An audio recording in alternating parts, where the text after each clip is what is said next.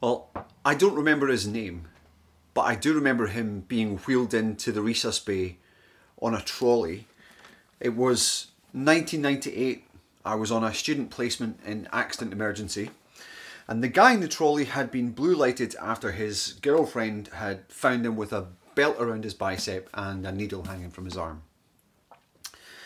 She was distraught and he was clearly unresponsive. Now, we did everything we could to rouse him. We used verbal stimuli, words like, hello, can you hear me? Using his name. We used physical stimuli like taking his hand, gentle squeeze, taking his shoulders, a gentle shake. And when none of that worked, we used pain stimuli. One of the doctors, I remember, twisted the man's earlobe. And another doctor across the trolley took his pen out of his pocket and placed it across the nail bed of the man's hand and squeezed down with really what would have been cruel force if the man was awake. But all in the attempt to rouse him. I'd seen that method before, of course. As students, we'd actually tried it out on each other. It is really sore, so much so that if an unresponsive person isn't actually roused by a pain stimulus like that, you know that there's something seriously wrong. Now, I start with that illustration because Revelation 9 describes how God uses pain as a stimulus to rouse people who are, because of their sin, essentially comatose to him. And two things are astonishing about that. One, that God at times allows demons to be the pens that press hard on the nail bed of unbelievers, so intoxicated with sin and idols that they are unresponsive to him and his call for faith. God wants us to be aware of that, and I'll explain why in just a second. The second reason, the second thing that's astonishing, is just how stubbornly unresponsive human beings can be, unbelievers can be, even in some of the most excruciating circumstances, designed to wake them up to their need to repent. They seem unrousable. Now, we pick up in chapter 9 in our Revelation series, and so far, even in this middle section in the book, we've had 4 of 7 trumpets that have been sounded. And of course, as Colin explained to us superbly well a couple of weeks ago, these trumpets are not used to make music. They're used to send signals. Signals to angels to send down these many judgments of God, partial judgments from him that communicate what he thinks about what's going on in the earth and as a prefiguring of the judgment to come. Now, there is admittedly an awful lot of strange stuff in here, so how are we going to understand it? Well, before we dive into it, let me just give you a simple principle that I'd love for us to start applying, or apply anyway. Primarily, avoid looking out for things in our world or in the news that match the symbols that we see in here. People have done that and drawn some pretty imaginative conclusions about what they're seeing and what these symbols represent, like the locusts of chapter 9. Well, they must be Apache helicopters. Well, no. Don't read Revelation and look out or look to the news to see what these symbols might represent. Read it and then look back to the Old Testament. That's the key principle for understanding this book. Look back to the Old Testament. Follow the echoes. Find out what happens where you see those things echoed, and you'll learn what God wants you to learn. That's the essential principle. For example, these trumpets.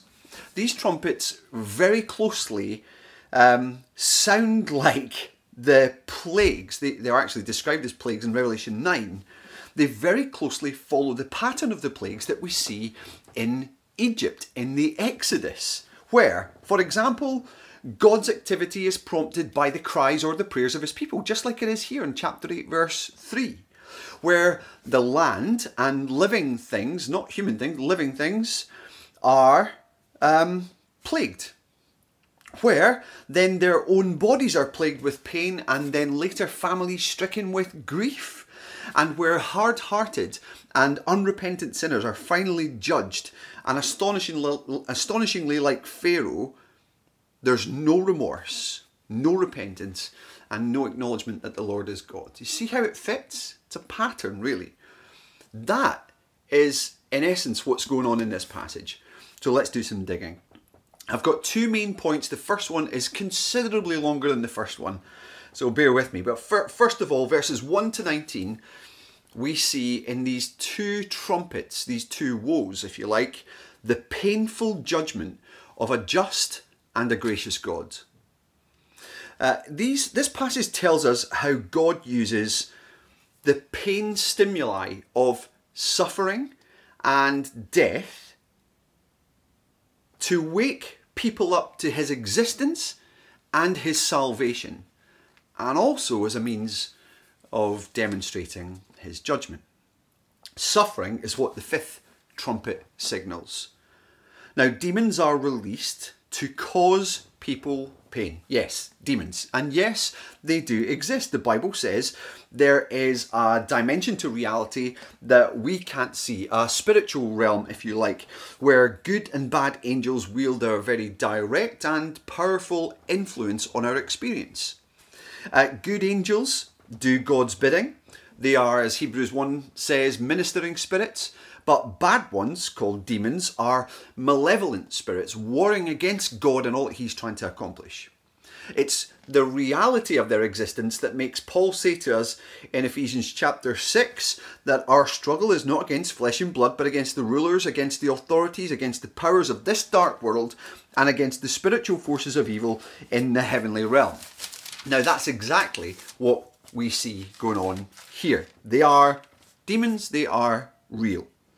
Now, what we find in this passage is that these demons are released, but how are they released? Well, if you look with me at chapter 9, verse 1, the star or angel of verse 1 is given the key to the shaft of the abyss. Now, the abyss is effectively jail for demons, right? And what does he do? Verse 2, he opens it. Smoke bellows out, and locusts swarm in the darkened sky and then descend to the earth to do damage. That's what's going on. Now, when it says locusts, don't think literal grasshoppers, especially based on the description of verses 7 to 10. They don't have like weird hair, huge teeth, and fancy armor. No, the descriptions of these demons in verses 3 and in verses 7 to 10 are symbolic. And again, like I've just said, best understood by looking back to the Old Testament. Now, locusts in the Old Testament are agents of God's judgment on idolatrous and immoral people. Like in Exodus 10 or in Joel chapter 1 and 2. Look them up, those passages, and see what they represent. You'll understand this passage even better. But they are, these demons, released. What are they then released to do? To do harm. But not like normal locusts do. Not to vegetation, but to particular people. Verse 4.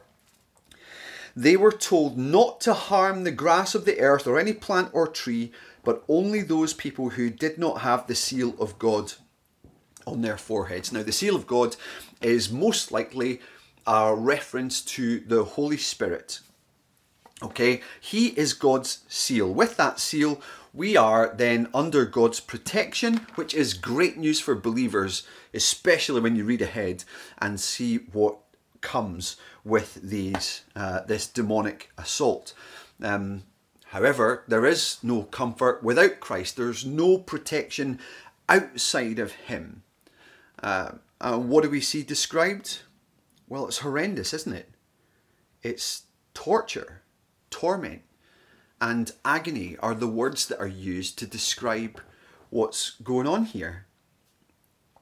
And based on the way the word torment, well, I guess you can ask, what kind of pain is this? What kind of torment and agony is in view here? Is it physical pain? Well, it doesn't say necessarily, but it certainly could be.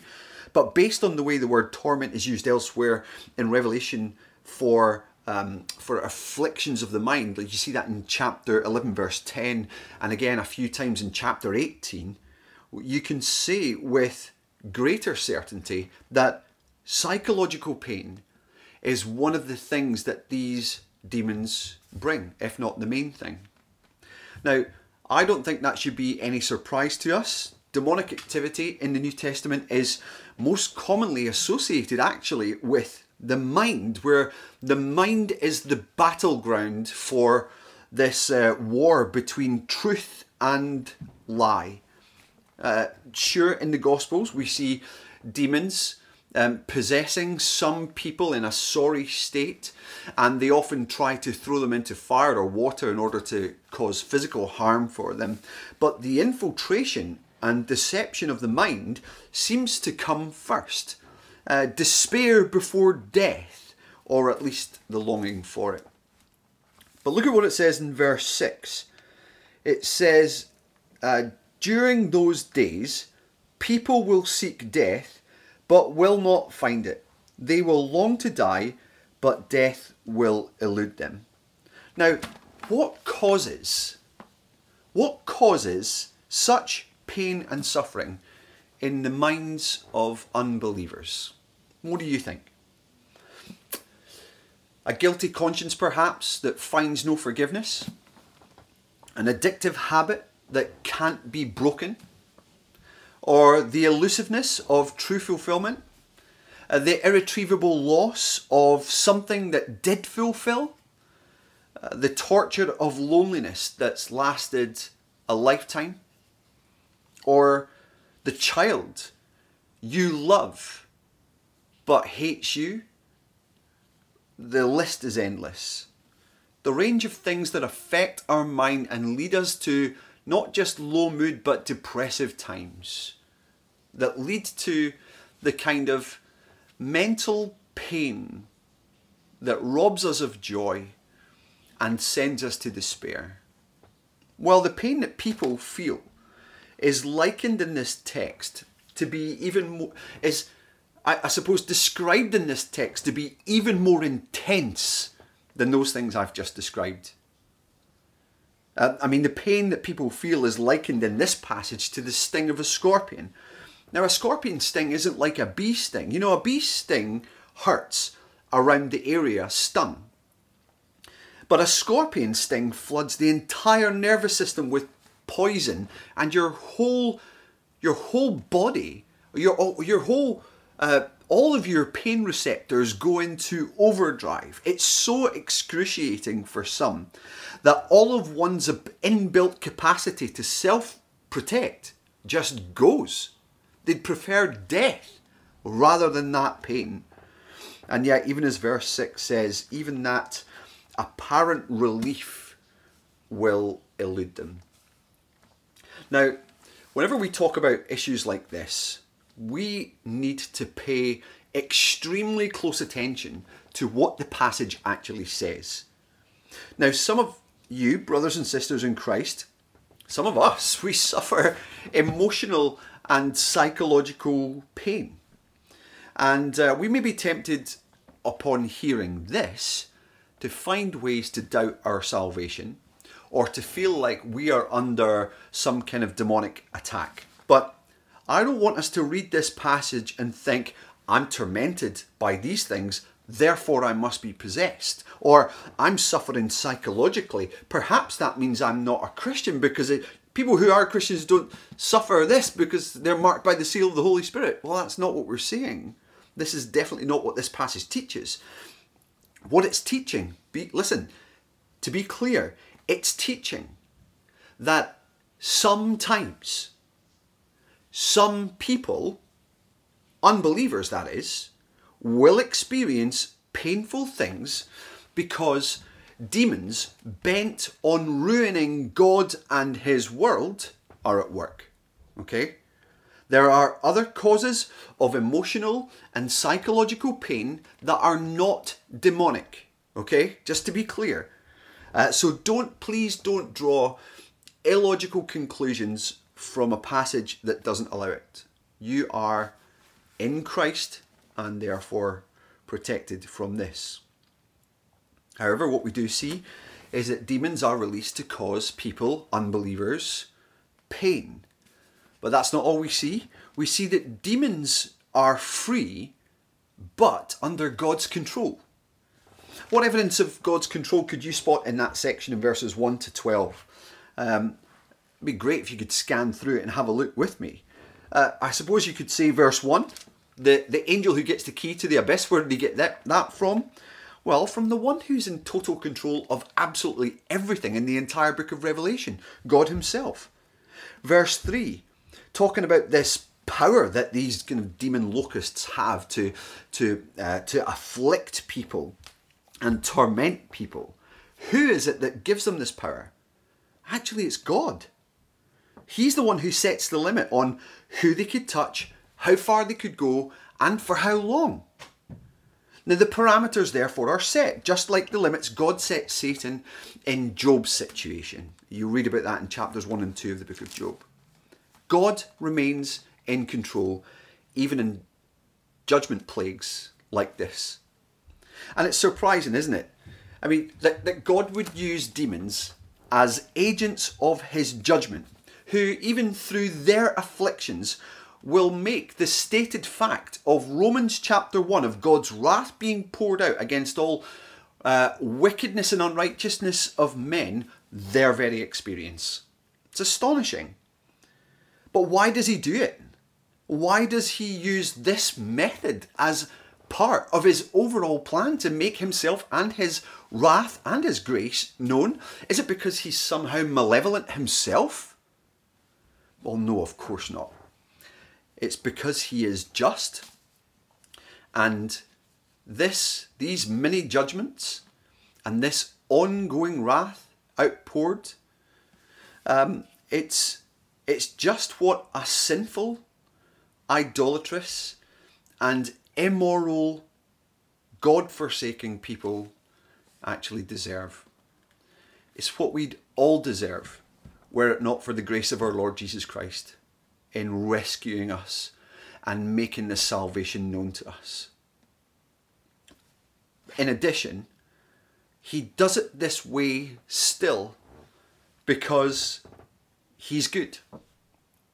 And by this pain, some people will actually be roused. They will wake up in time to receive God's salvation and prove him, despite their sin and idolatry and immorality, to be as good and gracious as his word tells us to be. Well, that's the fifth trumpet. Suffering is what the fifth trumpet signals, but death is what this sixth trumpet signals. And we see this in verses 13 to 19. Again, we see demons are released to cause, this time, death.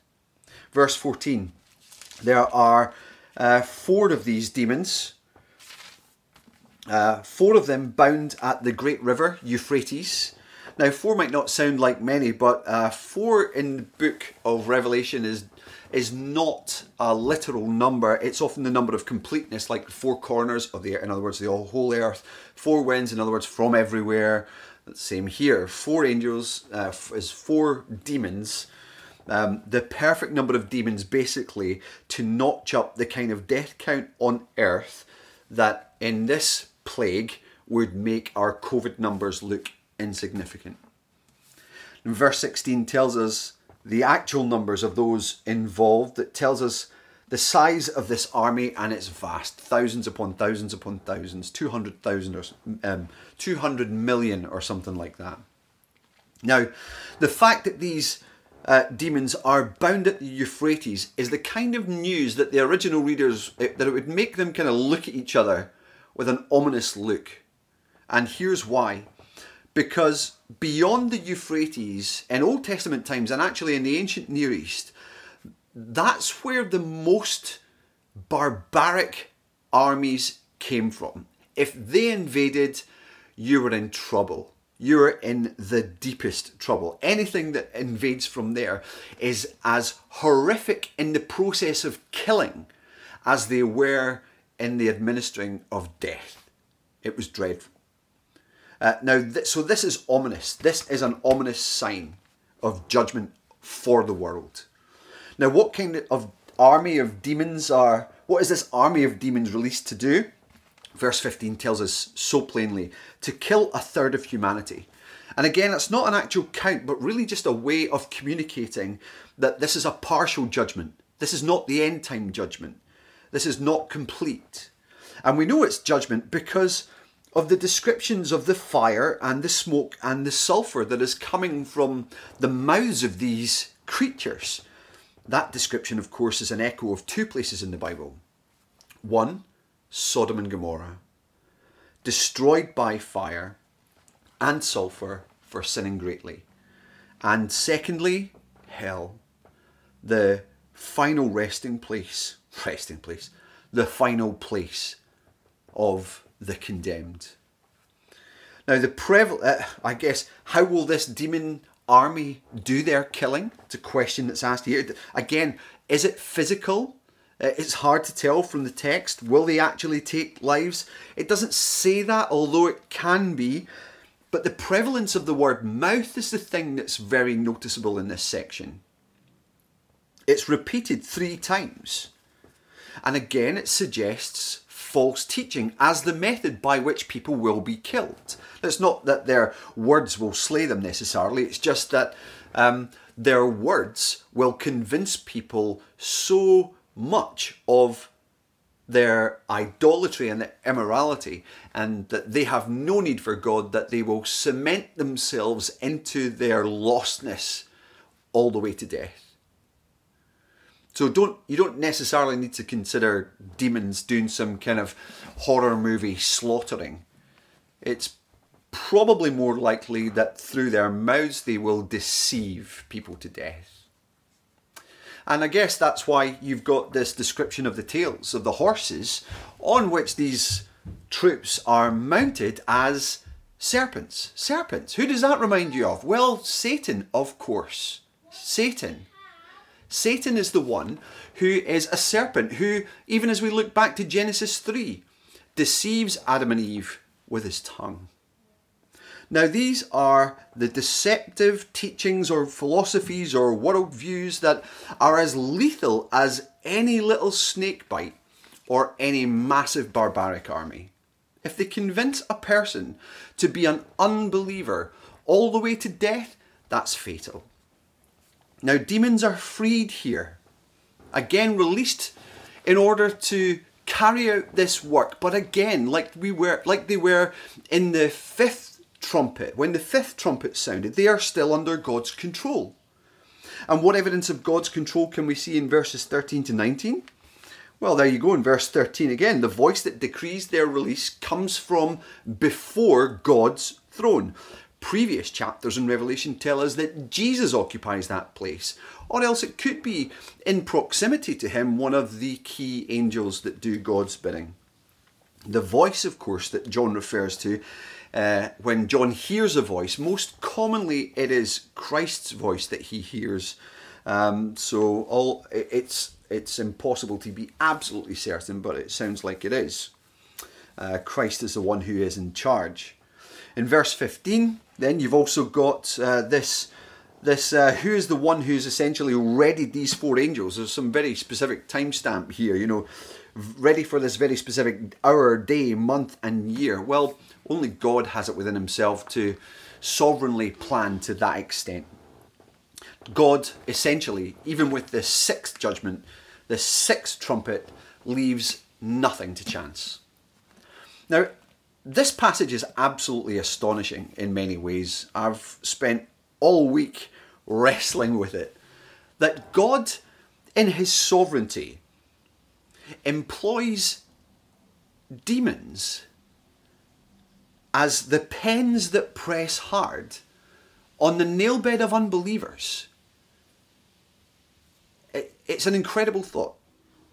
That the pain that some people experience in suffering and death, they're actually intended to demonstrate God's just wrath and judgment against sin, but also to signal to others to wake up before it's too late. Now, God's methods are, of course, sometimes surprising, but actually, perhaps that's not even the most surprising thing that's in this passage. What is truly astonishing is the hardness of the human heart, and this is point 2. The hardness of the human heart in verses 20 to 21. Now, many people are fundamentally unresponsive to the pain that comes through suffering and death. It's incredible. They're like the guy on the trolley in Resus. You know, we did on that day everything that we could. We shouted, shook, we used the pen, we gave him drugs, we pounded on his chest, we shocked again, but nothing. The only thing that was left to do on that occasion was call time of death. Now, what happened to him physically is, I guess, the experience of thousands upon thousands of people spiritually. People who find joy in a lesser pleasure, whether it's drugs or relationships or money or self or whatever is not God, that's a lesser thing, that's an idol.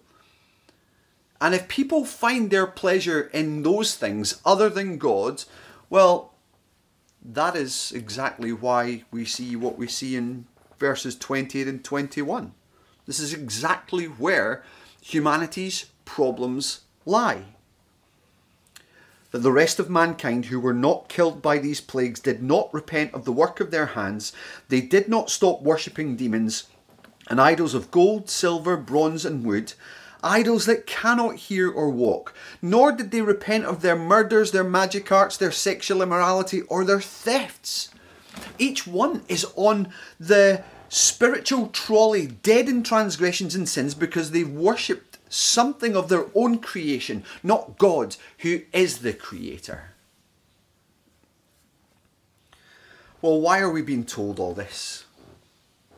Think about it. How does this revelation of Jesus Christ help his church to endure? What pastoral purpose does Jesus have in mind for telling us about these trumpets? From chapters 8 and 9, these catastrophes on creation and on humanity. Well, there are a few. Firstly, it warns us against idolatry and immorality and their ends. I mean, the acts of the flesh are obvious. We read in Galatians: sexual immorality, impurity and debauchery, idolatry and witchcraft, hatred, discord, jealousy, fits of rage, selfish ambition, dissensions, factions and envy, drunkenness, orgies and the like. I warn you, as I did before, that those who live like this will not inherit the kingdom of God. So what does it do? When you see God's judgment on the idolatry and immorality of a lost world, of unbelievers, it helps us to take sin seriously. It's not something to be toyed with. It's something itself to be killed. And that's what God, by his Spirit, enables us to do by putting his Spirit in us, convicting us of sin, showing us the gospel, reminding us of the truth of it, and doing it in community with a church family. But secondly, its purpose is to help us remember to put on the armour of God so that we can take our stand against the devil's schemes.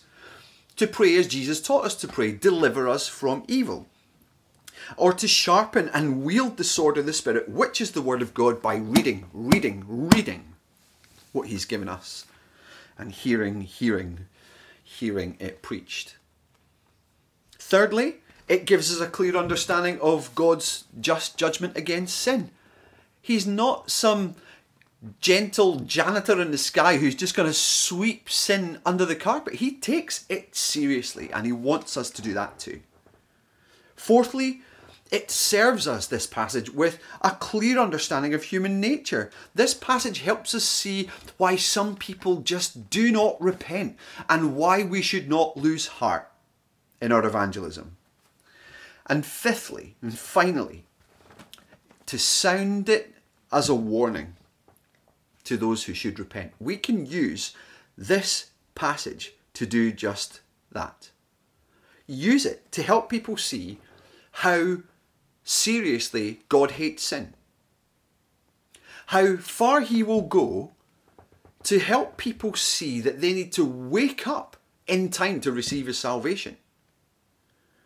And to help them see just how hard the human heart can get.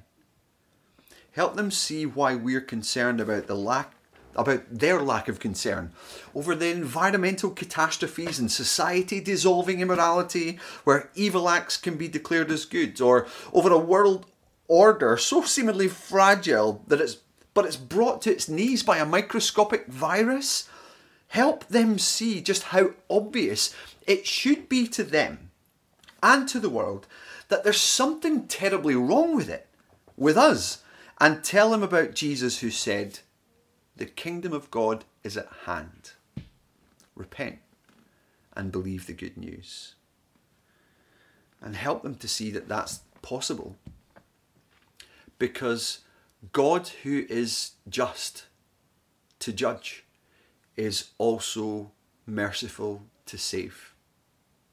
In his kindness, God grants the very thing he demands of us: repentance. A repentance that Acts 11 says leads to life, not death and destruction. And that leads to a heart that's made new so that it loves not God replacements, but God himself. Only through Christ and his death and resurrection can we truly be saved. Let's sing together.